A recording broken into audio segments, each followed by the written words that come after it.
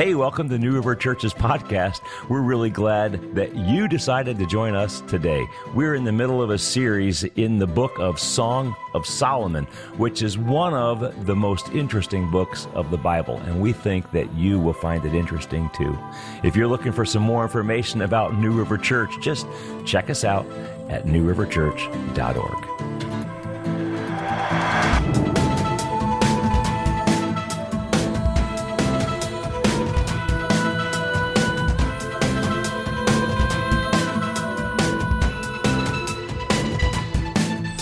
If you would turn in your Bibles to the book of Song of Songs, chapters 1 and 2, up to chapter 2, verse 13.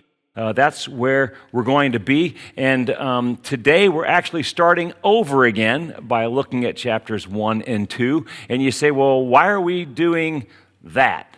Well, because as we've learned, this actually is a song, and songs are difficult to interpret. You know, you can hear a song and think it means one thing, and I can hear the same song and think that it means something else. And as a result of that, this is a song that's, about 3,000 years old, something like that. So it's pretty old, written in another language, another culture, another time. So that makes understanding this even more challenging.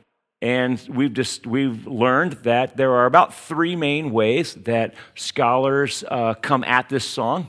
And so we decided to do it justice. We're going to do all three ways this summer, just to try to get the most meat out of it that we can.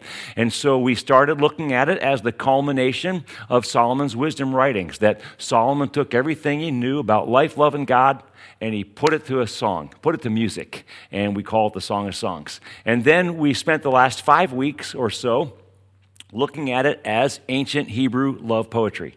And we learned some great lessons about relationships and marriage and friendships and so forth, and that was really good.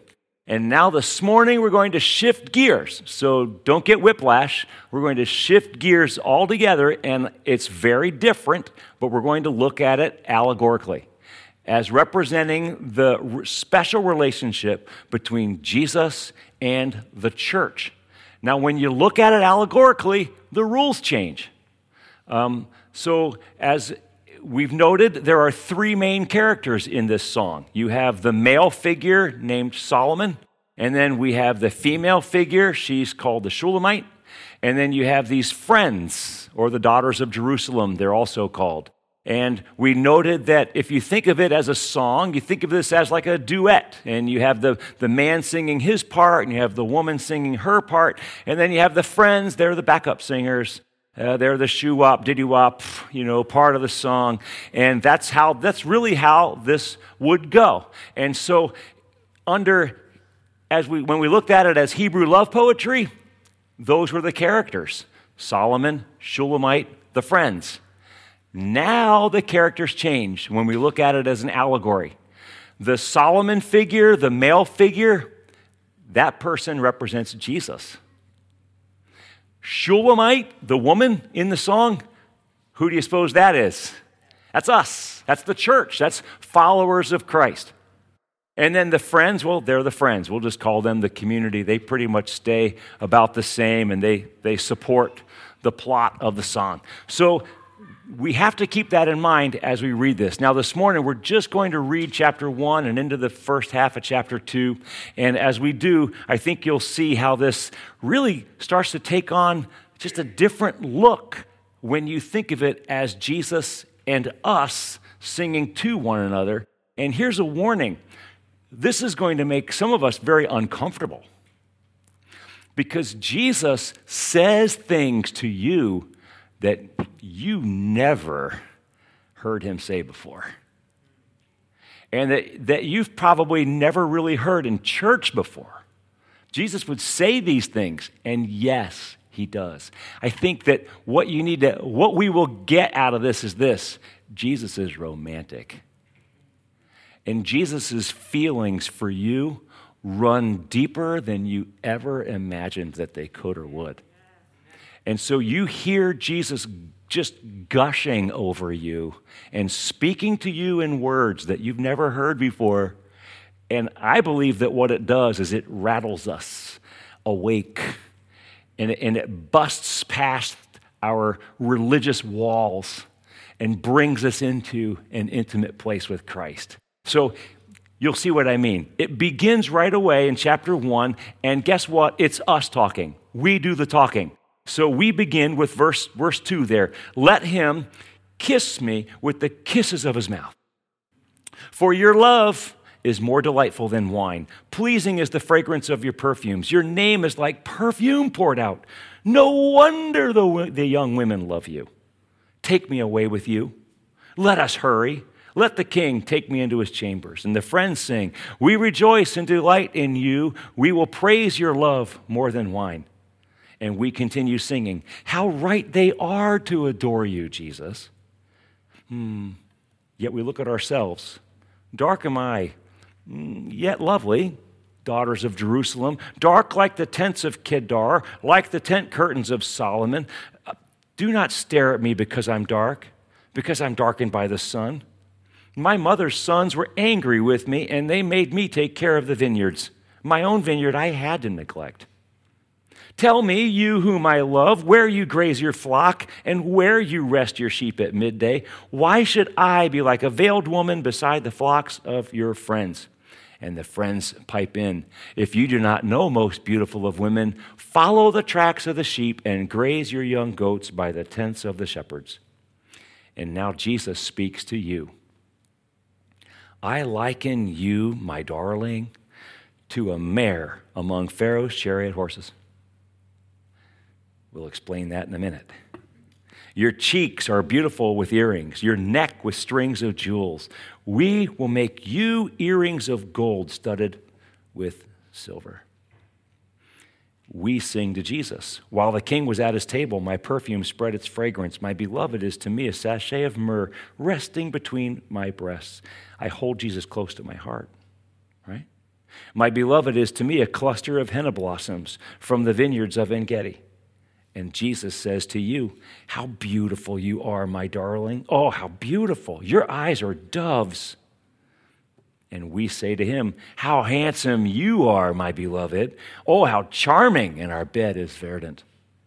And then he assures us, the beams of our house are cedars, our rafters are firs. Chapter 2, verse 1. I'm a rose of Sharon, a lily of the valleys. And Jesus says, like a lily among thorns is my darling among the young women. And we sing, like an apple tree among the trees of the forest is my beloved among the young men. I delight to sit in his shade, and his fruit is sweet to my taste. Let him lead me to the banquet hall, and let his banner over me be love. Strengthen me with raisins, refresh me with apples, for I am faint with love. His left arm is under my head, and his right arm embraces me. Daughters of Jerusalem, I charge you by the gazelles and by the does of the field, do not arouse or awaken love until it so desires. Listen, my beloved, look, here he comes, leaping across the mountains, bounding over the hills. My beloved is like a gazelle or a young stag. Look, there he stands behind our wall, gazing through the windows, peering through the lattice. My beloved spoke, and he said to me, arise, my darling, my beautiful one, come with me. See, the winter is past, the rains are over and gone. Flowers appear on the earth, the season of singing has come. The cooing of doves is heard in our land. The fig tree forms its early fruit, the blossoming vines spread their fragrance. Arise, come, my darling, my beautiful one, come with me. And that's the word of God. I love the fact that at the heart of our Bibles, you think about it, Song of Songs is really at about the center of your Bible if you look at it physically. I love the fact that at the heart of our Bibles, we see the heartbeat of God and we discover that it's beating for us. And he's not giving it to us in a sermon, so you have to take notes, and it's not a seminar. He gives it to us in a song so that it resonates, so that it rings in your soul. It's a song that touches us like at an emotional level so that it sticks down there, so that we begin to own it, you see. And because it's a song, it's difficult to see the storyline, but there actually is a plot through the Song of Songs. So let me just give it to us so that we can see it, okay? Because I know in the poetic language, it's easy to miss it. So here's the plot line of the whole song. It's the movie Princess Diaries. I know that's an older movie, so you have to go back into your memories to get it, but I hope you've seen it. If you haven't, it's a cute movie. I'd recommend it. But the Princess Diaries, if you don't, here's how the plot goes. You have awkward teenage girl who one day discovers that she is part of the royal family. But she has to wrestle with that because that really would change her life. She's just awkward teenage girl in high school bumbling through, and I'm royalty. So she goes and she begins to get to know the royal family, and what do you know? She and the prince fall in love, and the prince's love is what transforms her, and she, at the end of the film, is royalty. She has finally stepped into her place, right, in royalty. That's the plot line of the Song of Songs. Shulamite, you and me, are the awkward teenage girl. And Jesus, of course, is the Prince of Princes, the King of Kings, the Lord of Lords. And he comes to us and he calls royalty out of you. He says, you're royalty. And we go, what? That can't be. You're talking to the wrong person. And he says, no, you're royalty. Come walk with me. And we begin to walk with Jesus. And as we walk with Jesus, he begins to transform us, begins to do a work in us. And by the time we're all done, sure enough, look at us, reigning with Christ. Isn't that something? That's the plot line of the Song of Songs. Now, chapter 1 and chapter 2 that we just read is just the very beginning. So we're not covering the whole plot. Where we are this morning is simply this. You and I have discovered that something is missing in our lives. And we call out to Jesus and we say, Jesus, please kiss me. I need a fresh start. I need you, Jesus. And we begin this relationship with him. But we have this awkwardness because we realize that we have a fault. We see our darkness. I'm dark like the tents of Kedar. I'm lovely, but I'm dark. See? But the good news is, I think I have an excuse. And so because of my excuses, Jesus is going to love me. I mean, if he can't love me for who I am, maybe he'll love me for the excuse. See? So, but then we discover, no, Jesus has loved you all along. And we begin this relationship with him. That's where we're starting today, okay? So let's just walk through it a little bit. And we begin, first of all, with verse 1, okay? That first request. The song begins with a request. And it's not a request for money or fame or power, although he's the king. So we could certainly ask him for any of that. No. She says, let him kiss me. Let him kiss me. If you think about it in our relationship with Jesus, all of us have asked Jesus for things over the years, haven't we? I want Jesus to do this thing for me or that thing for me. And that's certainly appropriate. He's the king. He can do that. But even that, at some point, runs dry. And I begin to realize, actually, Jesus, you are all I want. Not just the things that you can do for me, but you. Kiss me. Come close, Jesus, to me. Mouth to mouth. Breathe your life, Jesus, in me. It's a callback to Genesis chapter 2, verse 7, where God creates Adam from the dust of the ground, and there his body lay on the ground like clay. Until what happens? The divine kiss. God comes in and he breathes life into Adam's body, and Adam comes alive for the first time. And I think in our heart of hearts, every one of us know that we had that at one point. All of humanity, I'm talking about all of us as people, right? We had that intimate relationship with God. And we blew it. And every one of us wants that back. I want that intimacy with God. Every other longing that I have in my life is really ultimately an echo of my longing to have that back. that Adam and Eve lost in the garden because of our sin, because of our rebellion against God. We want that back. And we might try to chase after other things, but ultimately they don't satisfy. And we come to this place where we say, God, kiss me. Please bring me to life again. It's the cry for restoration and deliverance. And it's illustrated also in the experience of ancient Israel as they languished under the oppressive hand of their slave masters in Egypt. And they cried out to God for deliverance. And you know, God raised up Moses. And God said this to Moses. I love it. Exodus chapter 3, verses 7 and 8. God says, I have indeed seen the misery of my people in Egypt. I have heard them crying out because of their slave drivers. And I am concerned about their suffering. So I have come down to rescue them. Like every statement in that scripture drips with good news. Do you catch that? God says, I have seen your misery. And I have heard your cry. Maybe nobody else did. God says, I've heard your cry. And then God says, here's where it gets really good, right? God says, I am concerned. Isn't that powerful? The God of the universe says, I'm concerned about you. And then he says, so what am I doing? God says, I have come down to rescue you. I am coming to rescue you. Oh, my friends, is that not the word that the people of our generation desperately need to hear right now?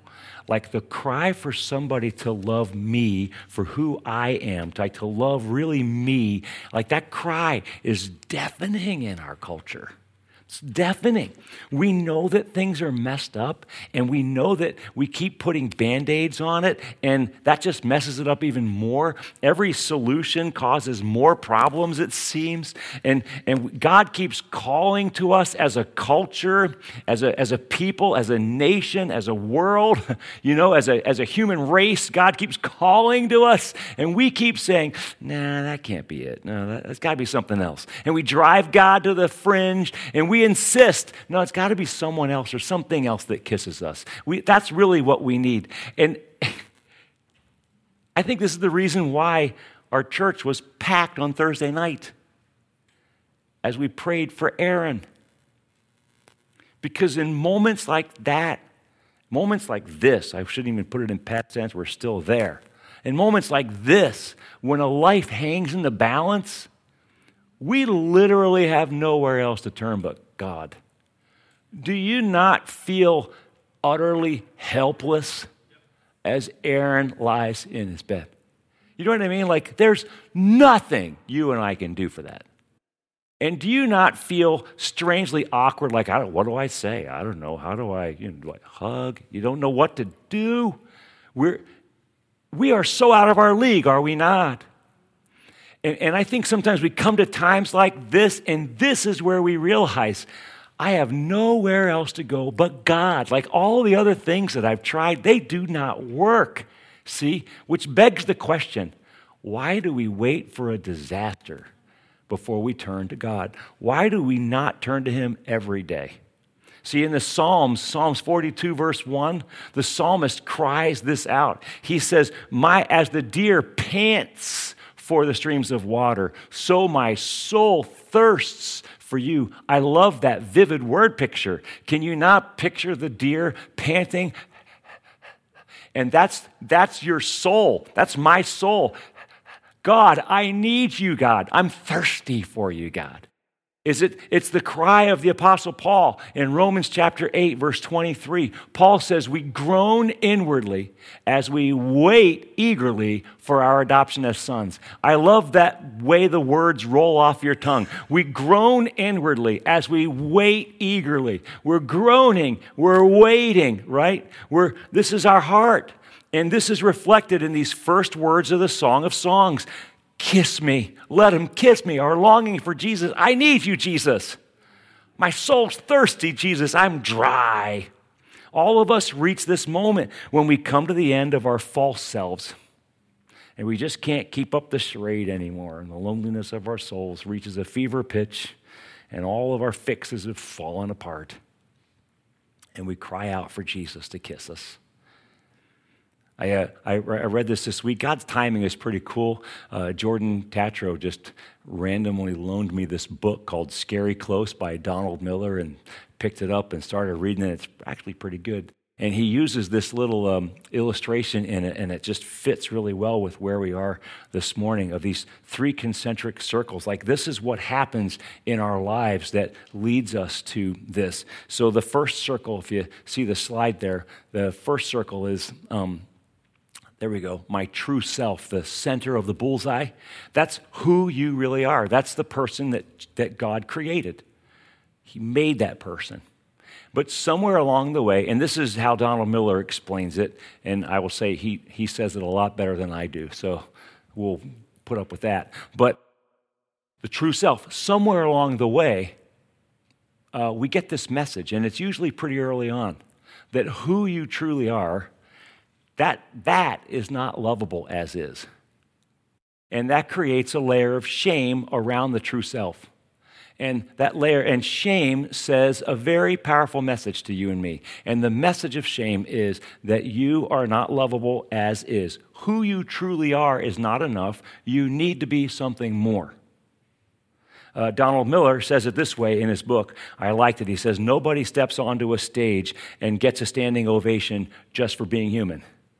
We all have to sing or dance or do something. Like that's the message that we get.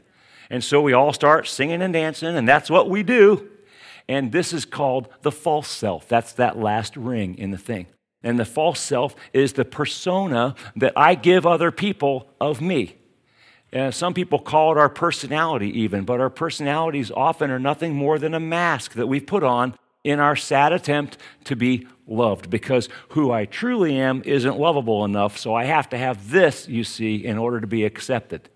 Follow that? This is what happens to us. And so we put this mask on. And maybe your mask is, you're the funny guy, you're the funny girl, you're always the life of the party, you always got the latest joke, and that's great. And that's how you're comfortable, see? Or maybe you're the tough guy or the tough girl, you're the one that's always got it under control. Maybe you're the smart person, you're academic and that's your thing.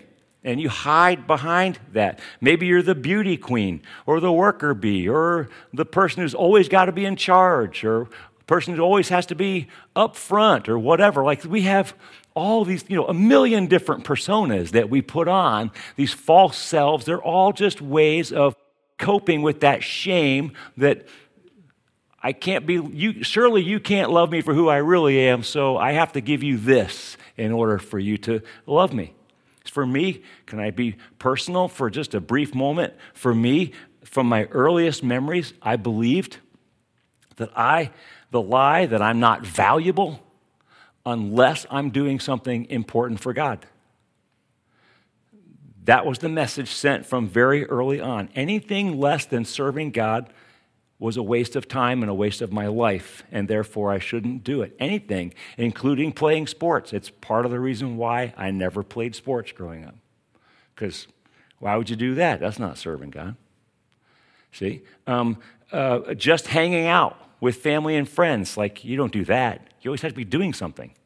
I mean, shouldn't you be at the soup kitchen? Shouldn't you be at the old folks' home? Shouldn't you be doing something at church? Like you can't just possibly hang out in your living room and play some games and enjoy company. That's what's spiritual in that. And secular job, forget it. Oof. The only reason why you would be anything other than a missionary or pastor is to have a job and make money to give money to missionaries and pastors. Like that's the only reason why you would do that. And so is it any wonder that I grew up and became a pastor? See? And I hid behind Bible guy, because that's great. I can talk Bible all day long. Let's do that. And I even created a false self to justify the negative parts of my persona. I call him the hillbilly. You've heard me refer to the hillbilly sometimes. It comes from my West Virginia roots.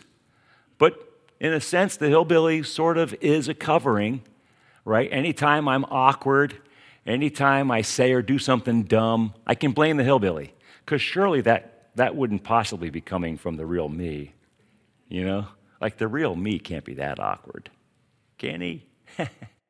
Apparently he is. That's the truth, see? And the problem is we get addicted to our false selves. And I got addicted to doing important things for God. But all that came crashing down about 8 years or so ago. I don't want to bore you with the details, but I'm happy to share them. Buy me a cup of coffee. I'll tell you the testimony. God's pretty good. He's pretty awesome. But suffice it to say that there was one particular night in that season where I hit the absolute bottom. It was a defining moment for me. My false self was stripped away. I was no longer a pastor in that moment.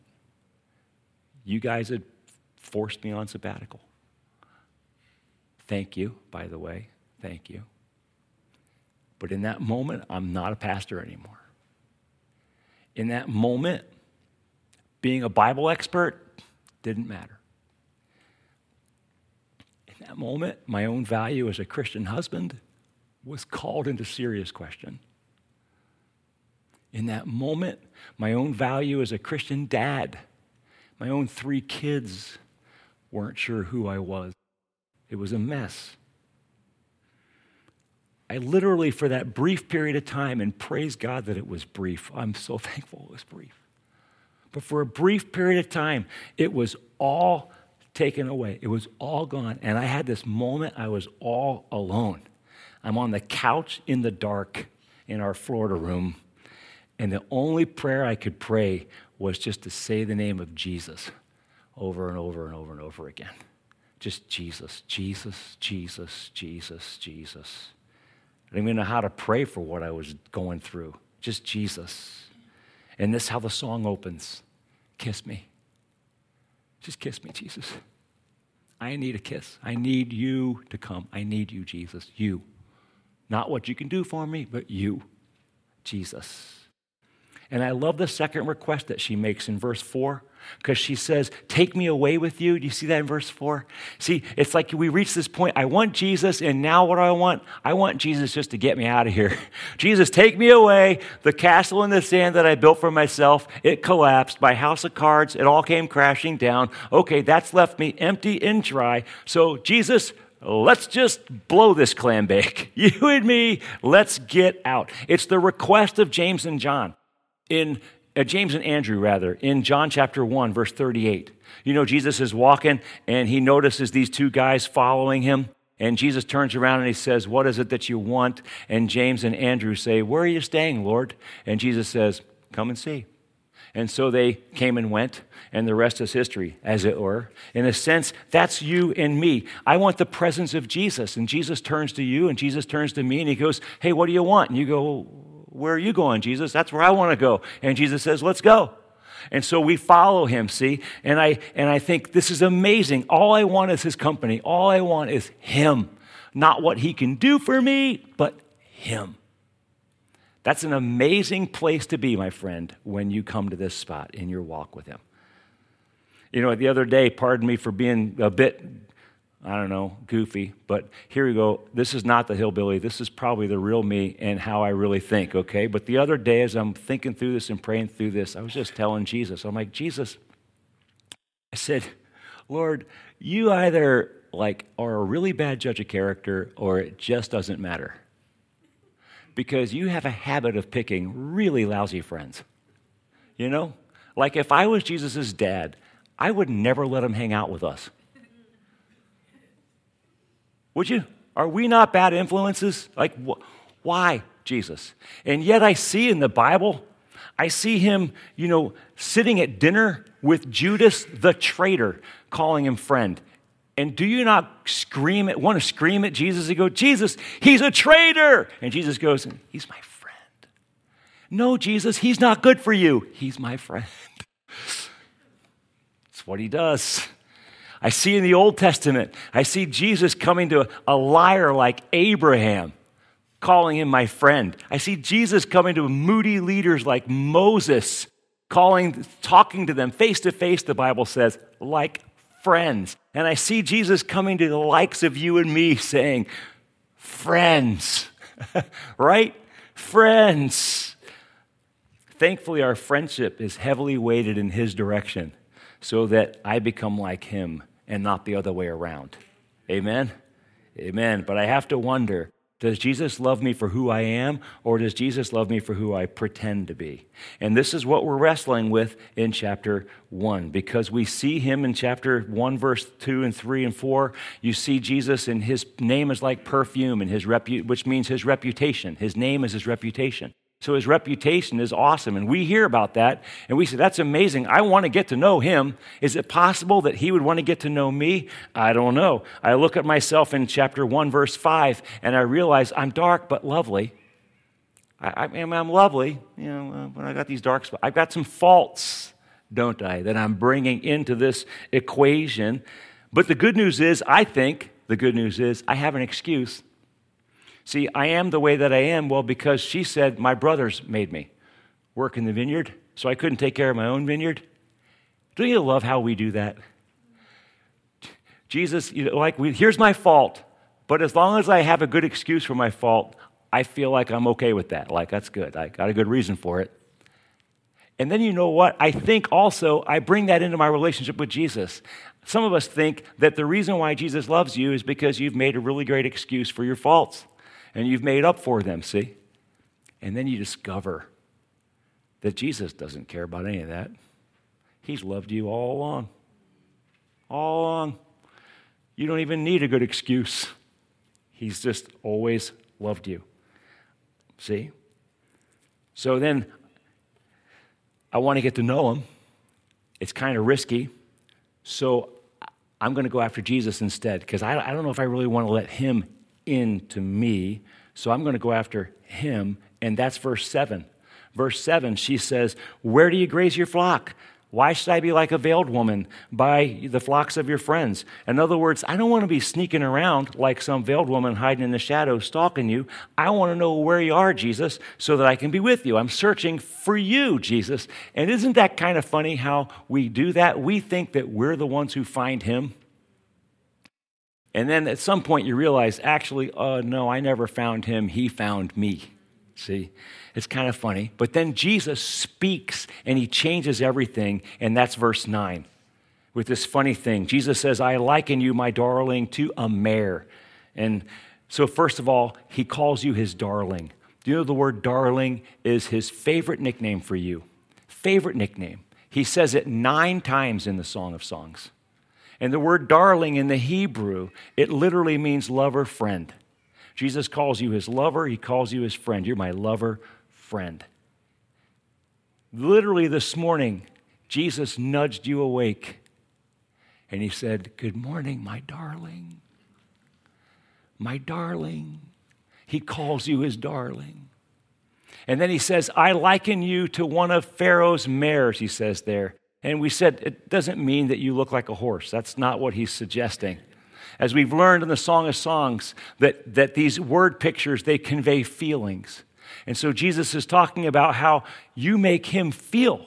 And you think about these mares, these Pharaoh's horses, they would be the most prized creatures in all of Egypt, would they not? They would be cherished. They would be protected. They would be elevated. I mean, you would be in awe of these creatures. And so Jesus is saying of you, I'm in awe of you. You are amazing. You are royal. That's what he's saying about you. And you think, how's that possible? It's the scene from the New Testament when Jesus is speaking to Simon.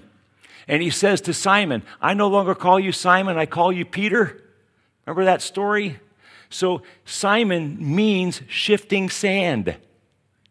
The name Peter means rock. So Jesus calls Peter a rock before he ever does anything like a rock, before he even looks like a rock. And Jesus calls you royal before you even look royal. That's what he does. He speaks his word into your life, and he actually he recreates you with his very word. See, the same one that spoke the universe into existence, called it out of nothing, speaks into your heart. Awkward teenage girl from Princess Diaries. And he goes, you are royal. And you look at yourself and you say, are you sure? I don't think so. Yes, that's your true self. Who's my true self? Who is the person buried at the bottom of, my false self and my shame? That person's royal. That person's got the thumbprint of God on their life. That person is made in his image. And Jesus doesn't stop there. Verse 15, he says, how beautiful you are, my darling. Your eyes are like doves. How beautiful you are. And your eyes are dove. They make me feel peaceful. Your eyes bring peace, see? I look in the mirror and I see someone who's, lovely, but probably dark. And Jesus says, no, you're just plain beautiful. His feelings for you defy your wildest expectations and imaginations. And Jesus looks at you and he says, I see peace in your eyes like doves. In the ancient world, one of the hallmarks of perfection in a woman were her eyes. Beautiful eyes were considered perfect woman. And so Jesus looks at you and he says, perfection. And you say, no. He says, yes. Well, of course that's true. 2 Corinthians chapter 5:21. Right? He took our sin and gave us his righteousness. That's what this says. So there is perfection. And I look at my heart and I go, peace like doves? Are you sure you're looking into the right soul?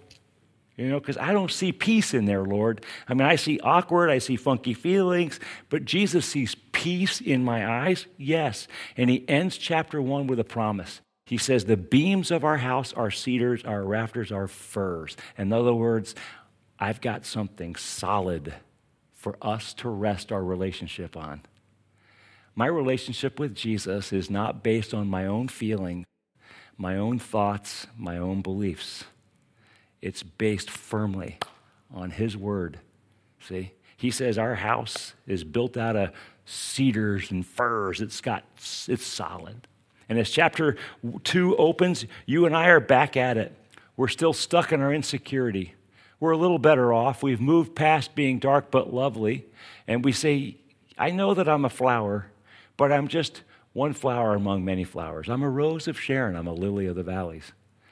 And then Jesus looks at you and he says, oh no, you are a lily among thorns. Isn't that crazy? You think I'm just a flower among flowers. And Jesus says, no, you're a lily among thorns. So if Maria's a lily among thorns, that means she's the lily and we're the thorns. Right? Oh, but no, wait a second. Robin is now the lily and the rest of us are thorns. Yeah, that's true too. And Curtis is the lily and the rest of us are, yep, that's true also. See, Jesus loves you like you're the only one there is to love. So you can honestly, legitimately say, I'm his favorite.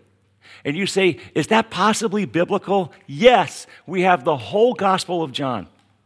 That the Apostle John wrote this gospel in your New Testaments. And you know what John called himself? Hey, you might have heard of me. I'm the disciple that Jesus loves. Did he not? Right? Were there not other disciples? And Jesus loved them too. Obviously, he must have. And yet John says, yeah, but I'm the one he loves. Okay, do you know how life-changing that could be for you if you were to begin to walk in that and own that? I know that, Jesus, you love everybody. I get that, but I'm your favorite. Like to begin to own that in your soul. The difference that could make in your life and in your heart. See, you're not the center of the universe, but Jesus loves you like you are. And then chapter 2 comes to a close, and I just sweep right through it here. But we're sitting under the shade of Jesus as our apple tree. Do you see the imagery there? We're taking rest under the shade of the apple tree, and we're being fed by the apple tree. There's a restoration, there's a peace, there's a feeding there, there's a safety there under the apple tree. And then it ends, starting in verses 10 through 13, Jesus is speaking, and I love it because it ends the way that it began, in the sense that at the beginning of chapter 1, you and I are asking to be taken away with Jesus. Take me away, Jesus, remember there? And now chapter 2, verses 10 through 13, Jesus is inviting us to come away with him. He says, why don't you and I get out of here? Let's go. He's inviting us to follow him. And you notice the imagery is all springtime imagery. You see that at the end of what we read? The flowers are in bloom, the blossoms and all of that. It's springtime. He even says that the winter is past, it's over. So now you and I have a fresh start. It's springtime, there's hope. We're looking forward. Why? Because I'm walking with Jesus. That's how we begin. So perhaps you this morning are at the end of your rope. You've reached the end of yourself. You've tried everything else and it's left you empty. You've tried religion. That ended up being dead. You tried relationships. You got hurt. You tried pleasure. That left you empty and broke. But the ache in your soul still persists. You say, yeah, I'm a church person. I come to church, and I still have that ache in my soul. That's right. Because nothing can satisfy you like Jesus. New River Church can't satisfy you like Jesus. Coming to church is not what your soul needs. I mean, it's a good thing. Don't get me wrong. But ultimately, you need Christ. The longing in your heart is a cry for intimacy, for him to kiss you, for him to breathe his life into you. That's the cry of your heart. St. Augustine said that the heart is restless until it rests in God. And maybe this morning your heart is exactly that, restless, kind of a jumbled mess.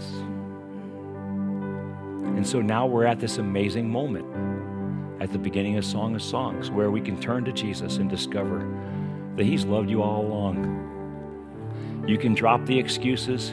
They're really not needed at this point. Jesus loves you with all your stuff, as is. I love that.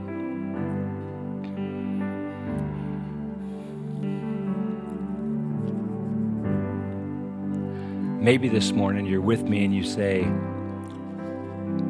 yeah, I'm not quite sure I'm ready to go all in with that.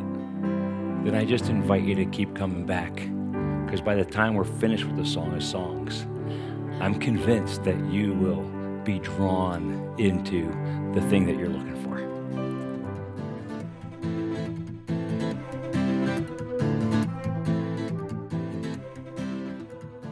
Well, that about wraps it up for today. We hope that today's message was a blessing to you. If you're looking for more information about New River Church, just check us out at newriverchurch.org.